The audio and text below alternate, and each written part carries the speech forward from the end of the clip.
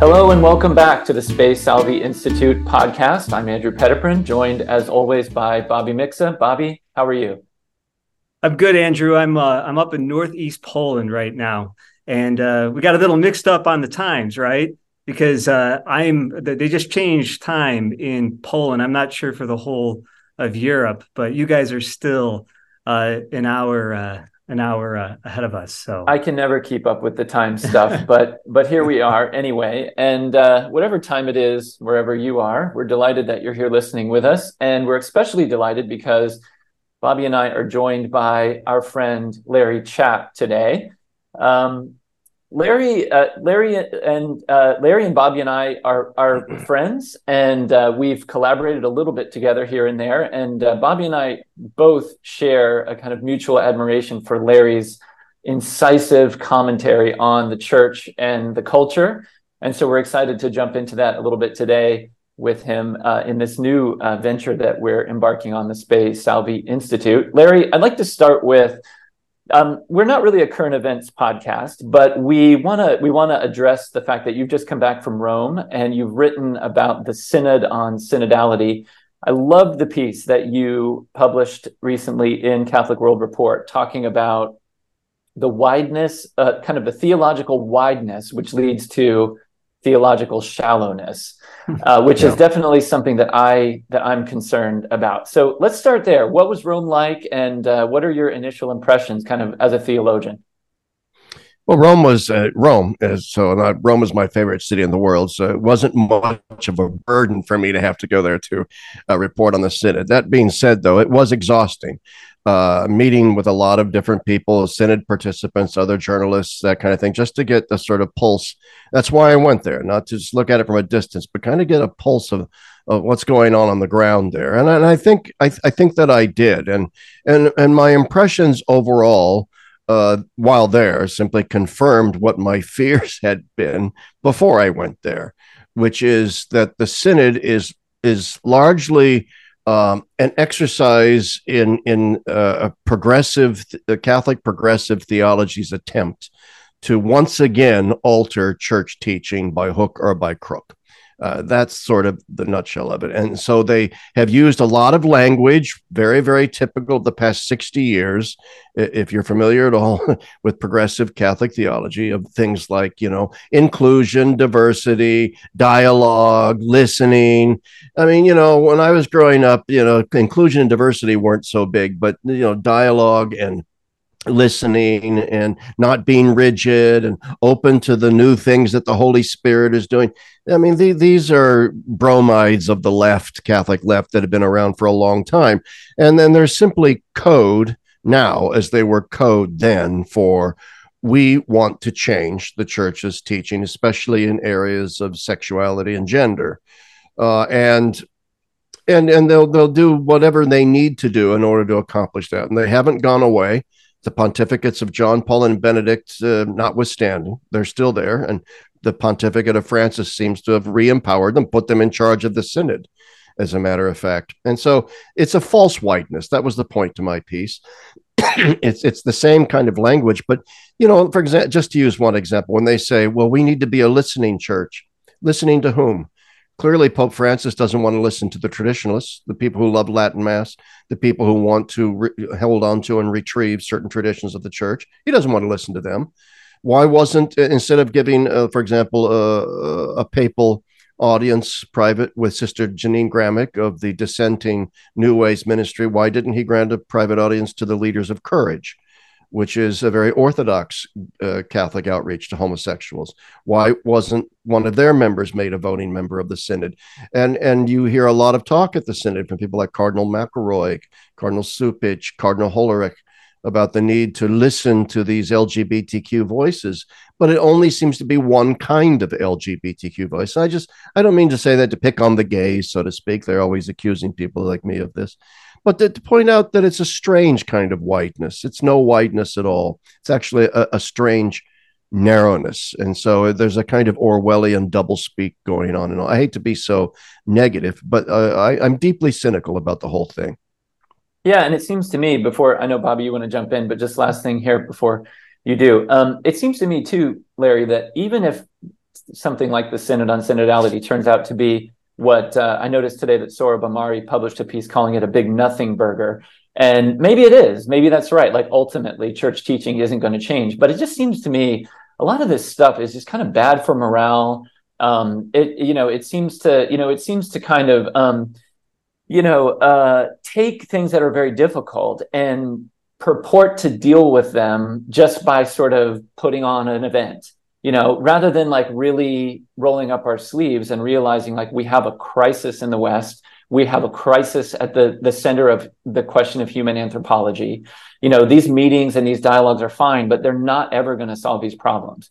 And the whole kind of wideness issue that then, as you say, kind of leads to this shallowness issue is precisely what we want to avoid. We need depth. We need focus, Yeah, we do. I don't know if Bobby wants to say something before I chime in again. Yeah, but like in response, very often when you stress the need for depth and to really mine the theological riches of the church, the people respond and they say, yeah, no, people are not interested in that stuff. We need the kind of listening sessions. I mean, I dealt with this so often when I was teaching in a Catholic high school, when you would try to say to the fellow teachers teaching theology, like, no, let's mine the riches of the church, and tell them, actually, I've seen it in the classroom. The students want this stuff. They've never seen something like an argument before, or they've never heard of, once you open up the first page of Augustine's Confessions, you can see the lights spark in their eyes. But very often they said, no, we need more activities. We need to hear their voice. But they really, like you said in your piece, Larry, you can't give what you don't have. They don't have that yet. Okay. And so experience is important, but yet they need to actually see like the form in order for the experience to be illuminated. So I don't know. I just find, great pieces, Larry, but I just find this really concerning. And the thing is, it is very concerning because you mentioned the fact that they emphasize experience. So we need to listen to people's experiences. But even there, that's disingenuous. It's a load of risible nonsense, because whose experiences are they listening to? They privilege certain experiences over others, which shows that they have an ideological agenda already in play. Like I said, they don't want to listen to the experiences of Catholics like the three of us. I don't feel represented by that synod. I don't believe that most of the people that were at that synod represented my voice at all. And I don't feel like I was listened to. And I think millions and millions of Catholics feel the same way. So it was a very tendentious and selective kind of listening. We're going to hear what we want to hear, and we're going to keep listening and hearing what we want to hear until we hear what we want to hear. And the reason why I think this synod was a big nothing burger, but I think they intended it to be a big nothing burger. As Cardinal Supich said on the way home, the final synthesis document, it didn't have anything in it that a lot of people were expecting, but the document's not important. What was important was the event itself. And that is very reminiscent of how progressives co-opted Vatican II after the council, where they would say, well, don't quote documents to me, don't quote Lumen Gentium to me, don't quote Sacrosanctum Concilium to me, because the documents are unimportant. What's important is the event of the council, which then creates the spirit of Vatican II as a dynamic. That's at the essence of the so-called Bologna school of the interpretation of Vatican II as a rupture with the past. Mm-hmm. And the Bologna school, led by Cardinal Marini, would say, look, it doesn't matter what the council said. What matters was the dynamic it established, the processes of change it established. And then we ran with that. And that's my fear now between Synod number 1 and number 2 next year. I talked to some Synod members, and I won't mention their names, who said, pay very careful attention to what is going to happen in the next 11 months. Because this current synod was never intended to reach any conclusions. It was intended to set up a process and establish a buzz, establish a kind of dynamism that the next 11 months are going to push until we get to the next synod. So, well, it's going to be very interesting. It's going to be very interesting because who knows what it is that Pope Francis is ultimately up to here. As I said in my piece, I'm kind of done trying to figure out Pope Francis. I'll let other people do the math and connect the dots. All I care about are the people that are speaking clearly as to what it is that they think the Synod is about. And people like Cardinal Hollerich, Cardinal McElroy, that's very clear. Oh, we want women priests. Oh, we want LGBTQ normalization. That's what we want. So, kudos to them for being at least honest about what it is that they want. I don't think they're going to get it, but that's what they want. Yeah, I wonder sometimes, Larry, when I heard that there was going to be a synod on synodality, I thought immediately that it sounded like some Kafka-esque, ruse. I mean, what a strange collection of words just in the description of what the thing is. But then, you get all these hot takes about this and that. And, I suppose there's one school that would say maybe this is some kind of four-dimensional chess on the part of Pope Francis himself, that, you sort of, as you say, it's just, it's about the event, and maybe you let some of these people talk and kind of get it out of the system, just kind of have a bit of a, have a bit of a listening session, put all these jargon words, slap them all on there, and just sort of see if we can skate through, this minefield or whatever, kind of crawl our way through this minefield of all the stuff that we're facing now in the world. But, maybe it's entirely likely I'm just not faithful enough or smart enough to trust, to trust processes or something like that. But it just seems to me we have so many bigger fish to fry in terms of not only the church, but how to talk to the culture too. Oh, a bigger fish to fry. How about the sex abuse crisis? Right. How about Father Rupnik? How about the Vatican continuing to slow pitch anything to do with Father Rupnik? And Father Rupnik being simply the latest example of the current Vatican's soft pedaling of the sexual abuse or the covering up of sexual abuse by people like Bishop Zanchetta and others. Or the Rupnik affair, as Chris Altieri's been writing about endlessly, is infuriating because it's the tip of a very large iceberg. I mean, it's the culmination of a series of missteps by this papacy on the issue of sexual abuse. And I mean, you guys can chime in on this. And like I said, like you said, this is not necessarily a podcast about current events, but is there a graver issue facing the church today, a more demoralizing issue, a festering issue that still hasn't been dealt with in the sex abuse crisis? Why didn't we get a synod on that? And what about the completely ongoing, irresolvable tensions in the liturgical life of the church? The ongoing and persistent desire by millions of Catholics for a more traditional form of the liturgy, which just gets summarily ignored. And it's a festering wound in the church. It's an ongoing wound in the church that has never been resolved. Why not have a synod on the liturgy?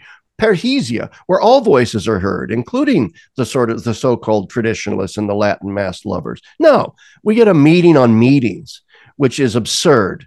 And it's even Pope Francis, like a couple months ago, admitted in an interview, I don't remember with whom, it was widely reported, though, where he says, I understand that for the average Catholic, the synod is uninteresting because it's so bureaucratic and navel staring by the church, but it's still important. No, it isn't. And it's never been important.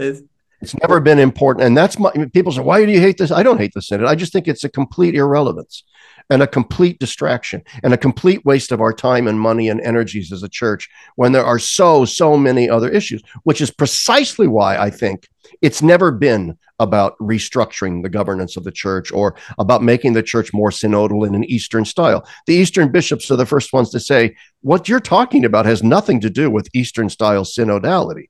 It's not synodality at all. So they're throwing that word synod. It's like Princess Bride. You keep on using that word. I don't think you know what that means. I don't think they know what synodality even is. It's just a buzzword. It's code for we are going to establish a process of listening to lay people that we are then going to curate and guide and facilitate in a very certain direction, then declare that this is the Holy Spirit speaking through the sensus fidelium, and then use that as a justification for changing basic doctrines of the church. I'm not saying that's going to happen. I'm saying that's what they really mean by synodality. That's what they're trying to do. They're trying to engineer fake sensus fidelium. That's what they're trying to do and call it synodality. I told my wife, she's like, what are you going to talk about with Larry Chapp? And I said, synodality, the synod, Magdalena. And she's she's like, maybe you could find something a little more interesting, not so boring. So yeah, I mean, and then I think we also asked my in-laws about that, and same thing. It just really Yeah, and no, in some sense, it is boring. I keep saying on my blog posts and stuff, geez, I'm sick of doing this stuff on synodality. And yet, and I get a lot of emails from people saying, you've got your blog's gone off the rails. You used to write about theology and theological issues, and now all you're doing is, church chat all the time.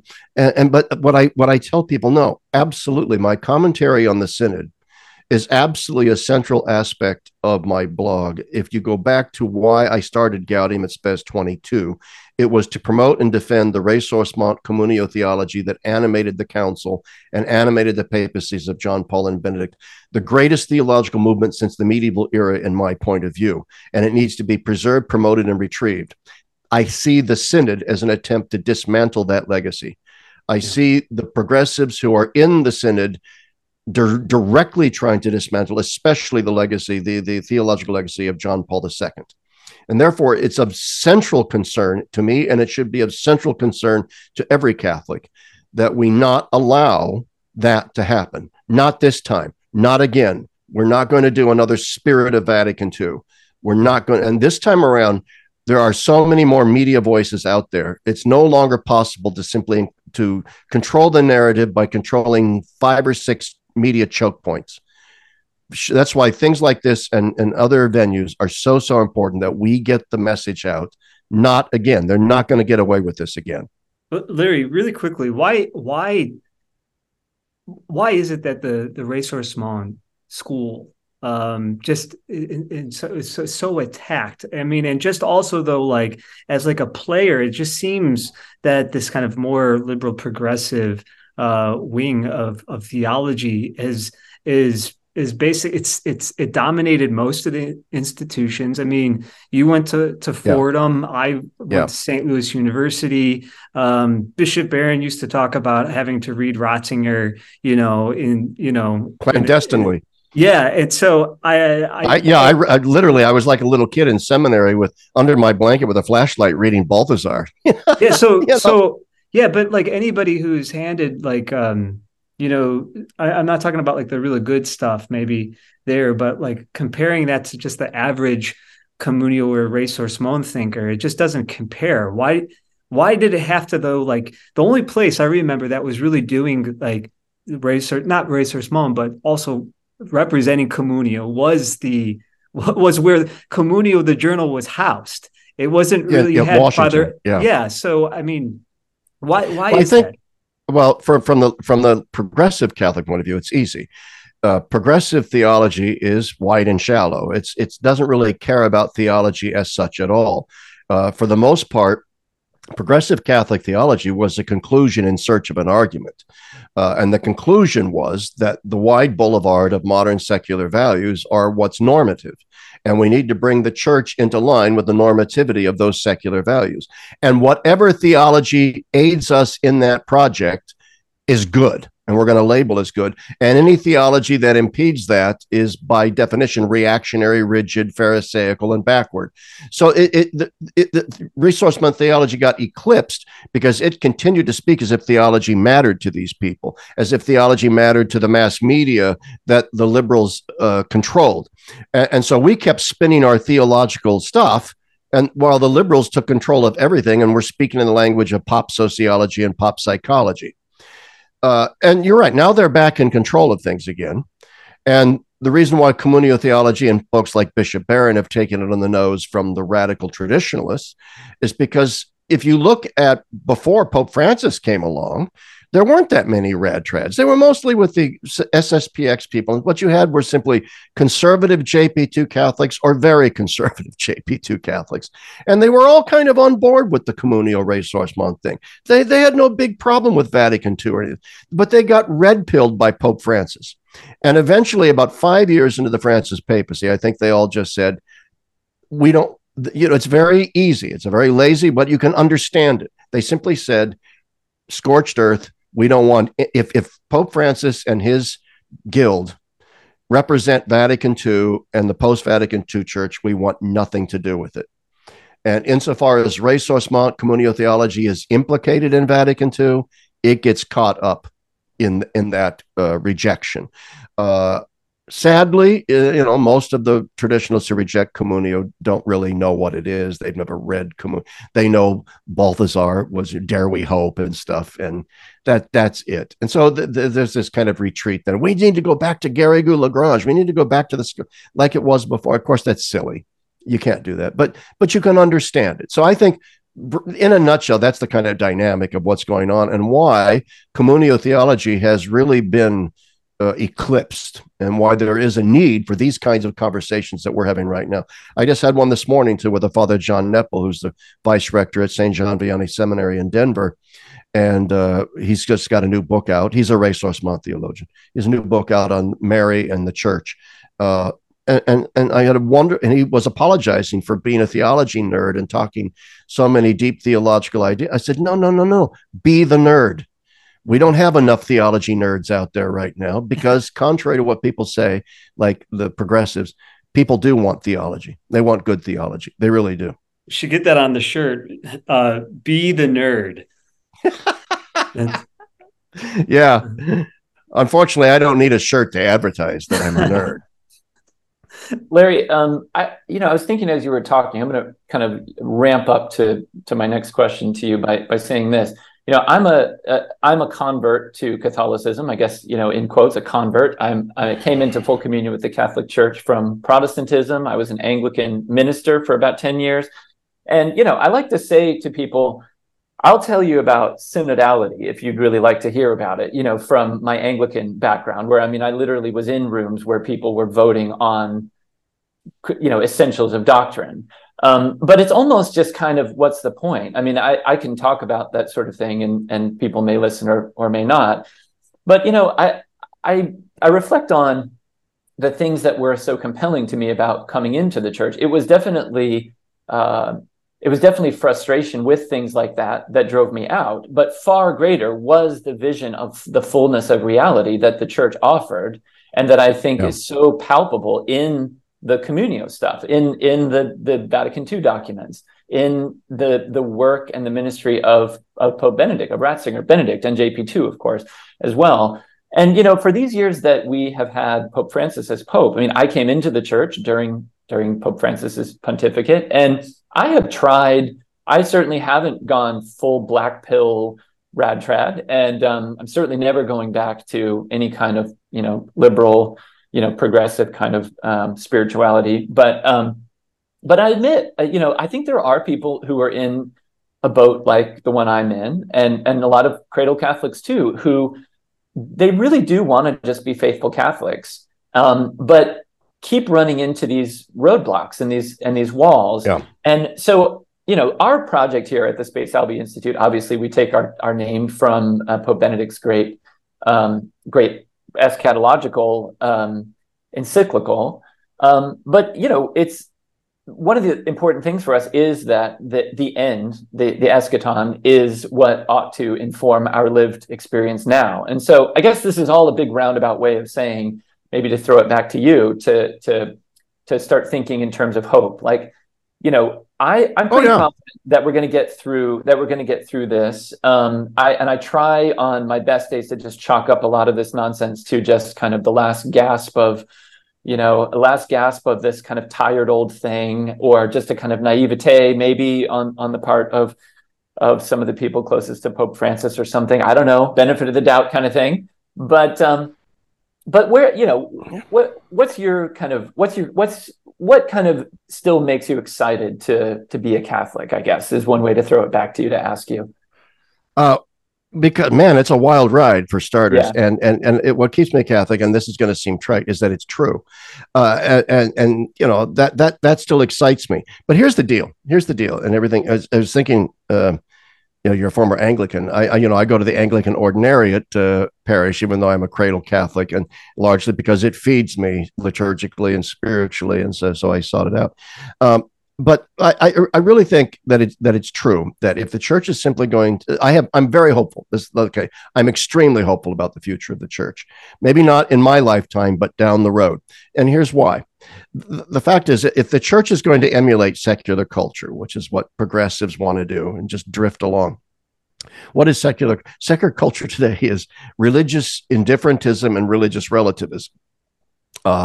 And so if you're going to emulate that, you're kind of committing institutional suicide. And you see that wherever liberal Protestant churches have emulated the culture, they commit institutional suicide because you've adopted religious relativism and indifferentism in adopting the culture. Therefore, the only form of Catholicism that's going to survive, just as you see in the Protestant churches, are forms of ecclesial existence that offer people a real alternative to the culture. And there are going to be various levels of sanity and insanity to those alternatives. But we have to build, and this is Bishop Barron's thing, right? We have to build attractive alternatives to the dominant culture. And they have to be attractive. They can't just be freakish, right-wing, let's go build a Catholic compound kind of thing.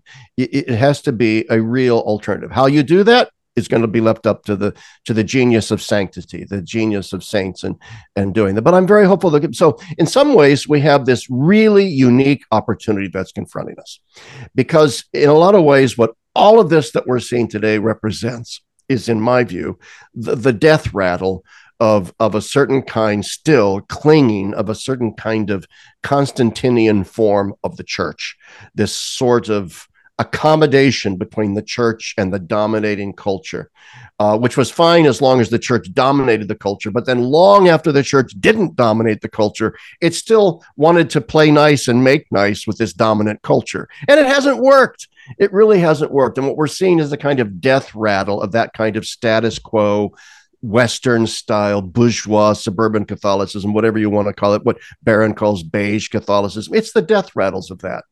I think you're right about that.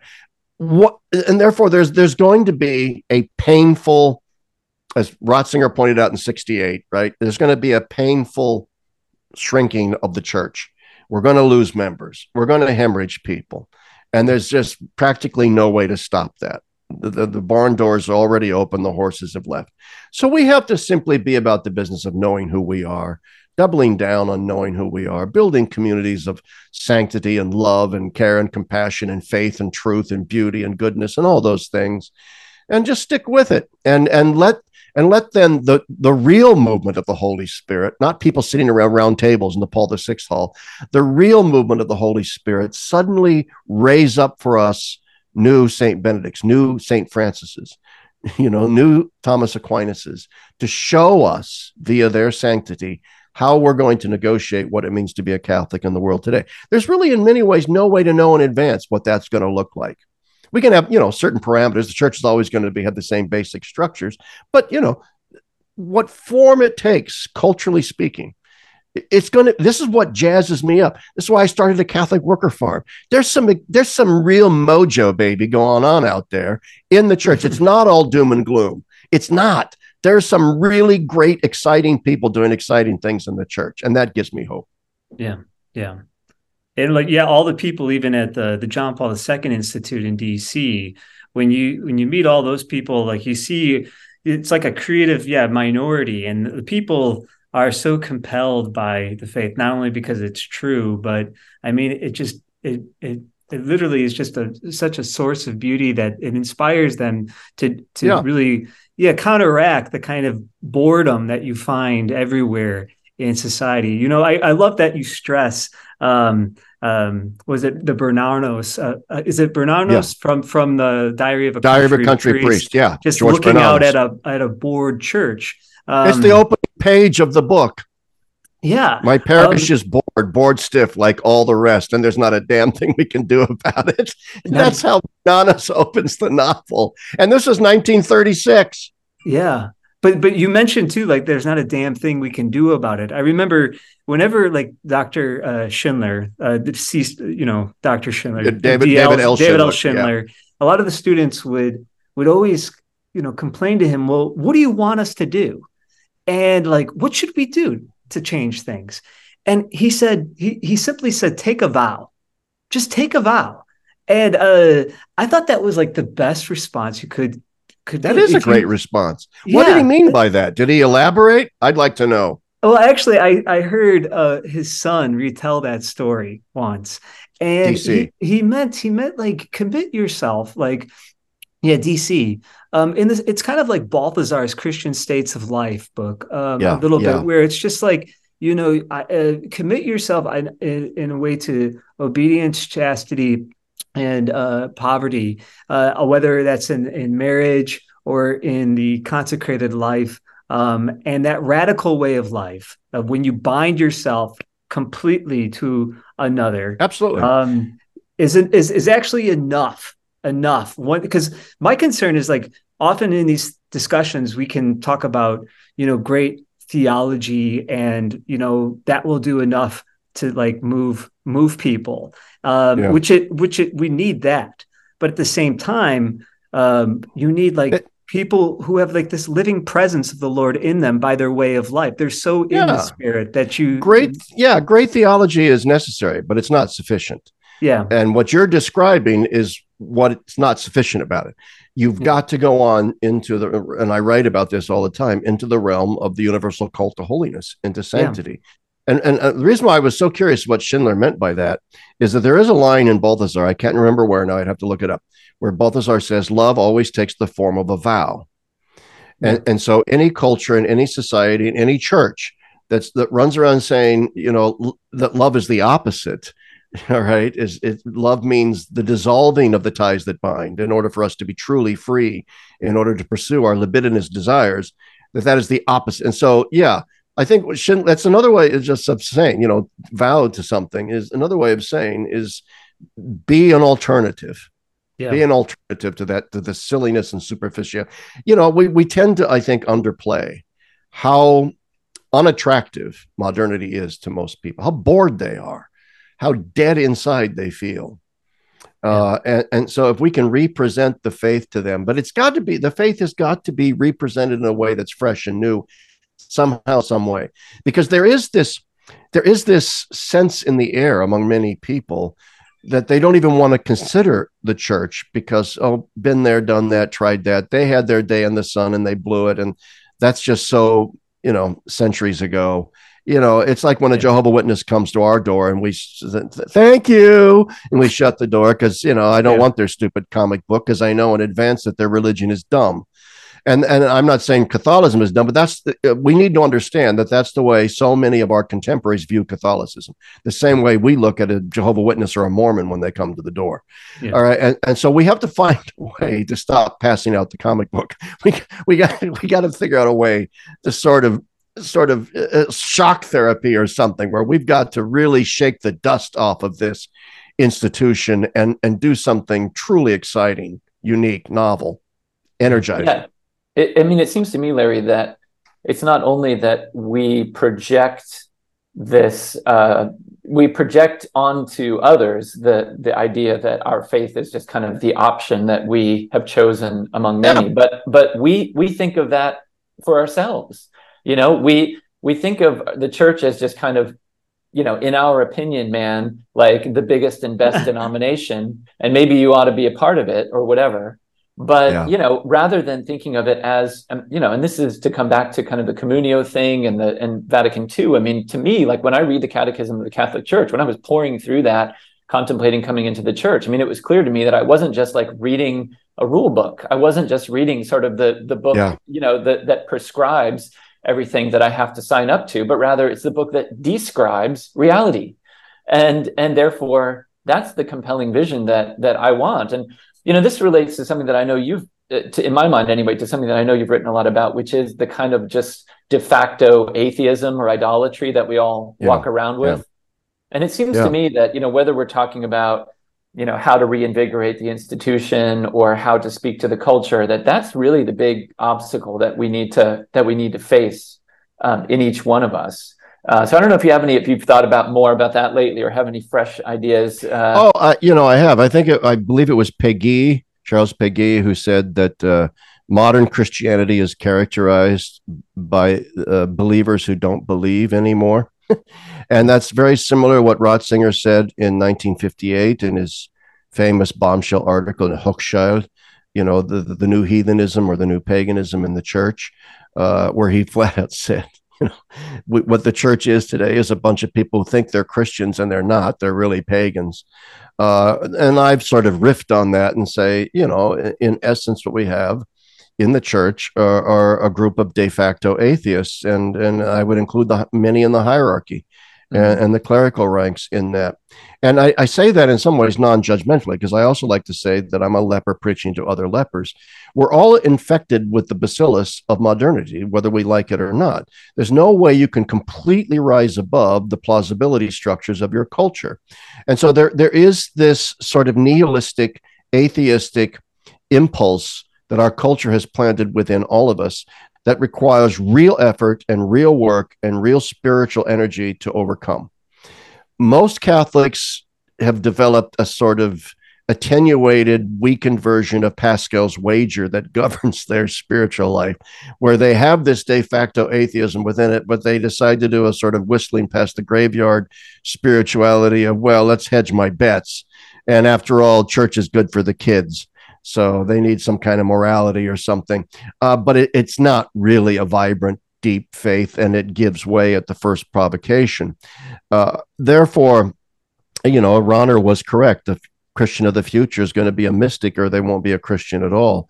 And you know, Balthazar had similar things to say. Ratzinger, you know, you see a lot of people saying this same thing, that you're going to see a pruning away of those de facto atheists in the church, and what you're going to be left with are people. I'm trying to avoid the term intentional Catholics because I don't like it, but that's what I mean.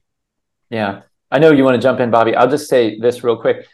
You know, everything you're saying there, Larry, is a reminder to me of how, yes, on the one hand, we absolutely want to try to create these structures in our own lives that can kind of serve this formative function in the absence of a culture that could do that for us.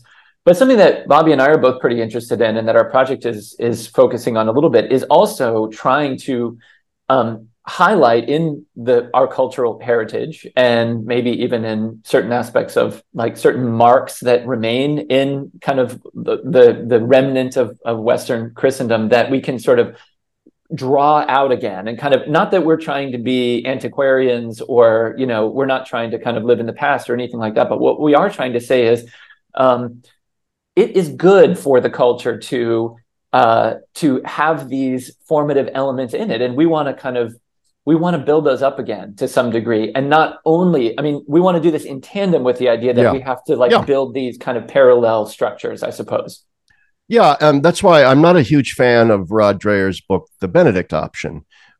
Rightly or wrongly, I think wrongly mostly, but it's been interpreted as a kind of let's flee into the Catholic compound kind of thing.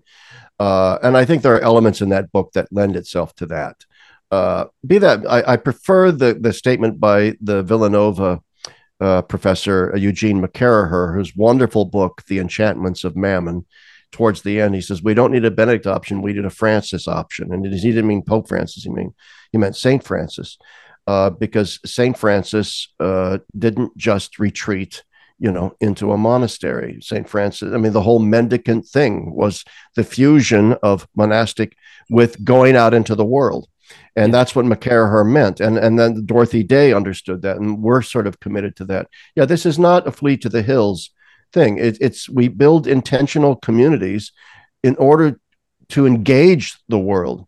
But in order to engage the world, you first have to know who you are, and you have to have a strong base out of which to operate.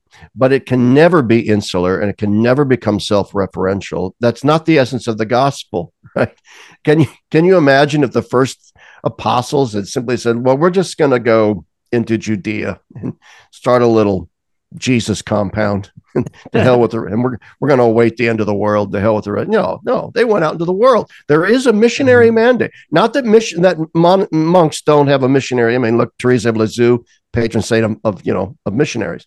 But you get my point. I mean, there's got to be an engagement with the world. Well, we see this. Go ahead. No. I'm just saying, like, you mentioned Francis, and I'm thinking of the Franciscans in Krakow. The Franciscan church is like pretty much almost in the very, you have the Franciscans and the Dominicans in like the very center of of the city. And there's kind of like this, almost in the sense that it's like the almost the base of the city around which almost everything is kind of being shaped. But what Andrew and I are trying to do is to see, well, even also in Europe, you still have more or less, maybe it's not like a fully lived reality, but things even like the cities, you're still in the structure of that world. And so for people like Andrew and me, like, we're Americans, right? We come and we see this for the first time, and we want to say, hey, look at what you have. And in some ways, perhaps you're maybe kind of living this out like unknowingly, more than maybe even the Catholics in other cultures who are more intentional with their faith than you are. But drawing from that is kind of like, you want to say like these plausibility structures, but yet there's also these other structures that, like Matthew Crawford says in his book, The World Outside Your Head, act kind of like a jig, in which they in a way make you think like, okay, well, if these pilgrimage routes are all around my country, yet nobody's walking there now, yet it's there, it's still there. And there might be one person who's taking that up.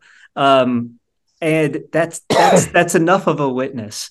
So we're hoping to take some of that and help people, also bring some of that within the really like concrete world of America. Because I'm a resolute opponent of the idea that the culture is lost, to hell with it. Let's just cut our losses, retreat to our compounds, like I said, and I do think there's an element of that kind of thinking in the Benedict option, and especially among people that it's like, look, we need to engage the culture, but essentially it's a lost cause. It's a waste of time. Let's just write it off. No, we can't write it off. And the fact is, the gospel is true and human nature hasn't changed. And there are still deep, deep, deep reservoirs of spiritual thirst in the culture that's out there, and deep reservoirs of goodness, beauty, and so on in that culture.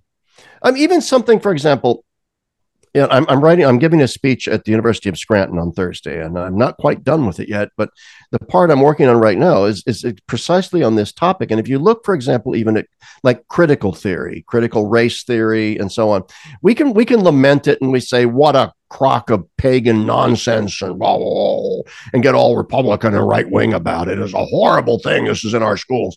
But the fact is, critical race theorists are essentially calling the bourgeois Enlightenment project a pile of nonsense. And they're looking at it, they reach wrong conclusions. Yes, class warfare, all that kind of stuff. But they're not wrong to point out that the Enlightenment, in the name of freeing ourselves from the oppression of religion, has created one of the most oppressive cultures in the history of the world.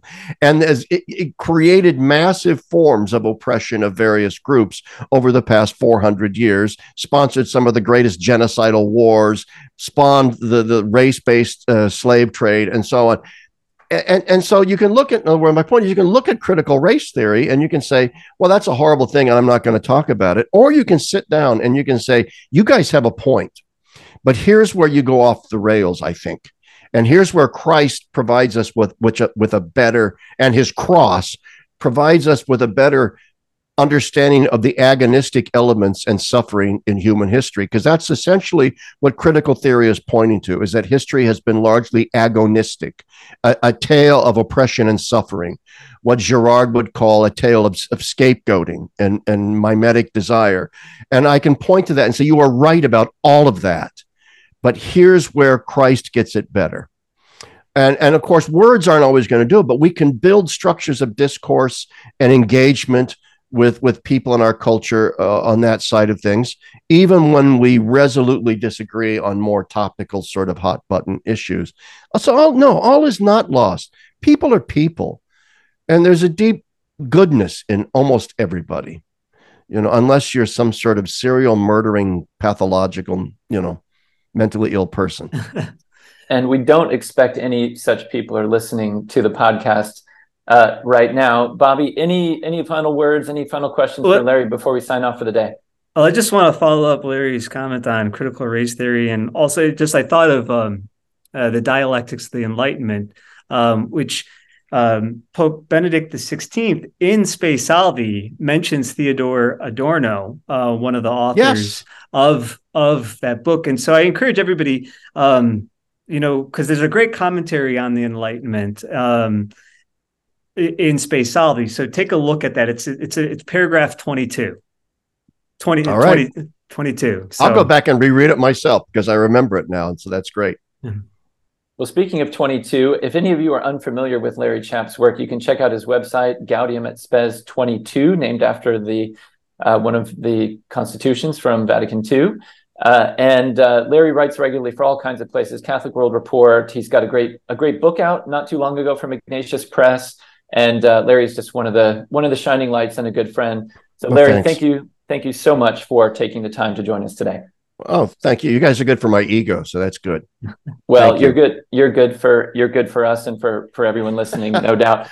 If you liked what you heard here today from the Spe Salvi Institute podcast, please do give us a 5-star review, share it with a friend of yours, and check out our website, spesalviinstitute.com. Sign up for our email so you never miss anything new. Until next time, God bless you. We live in hope.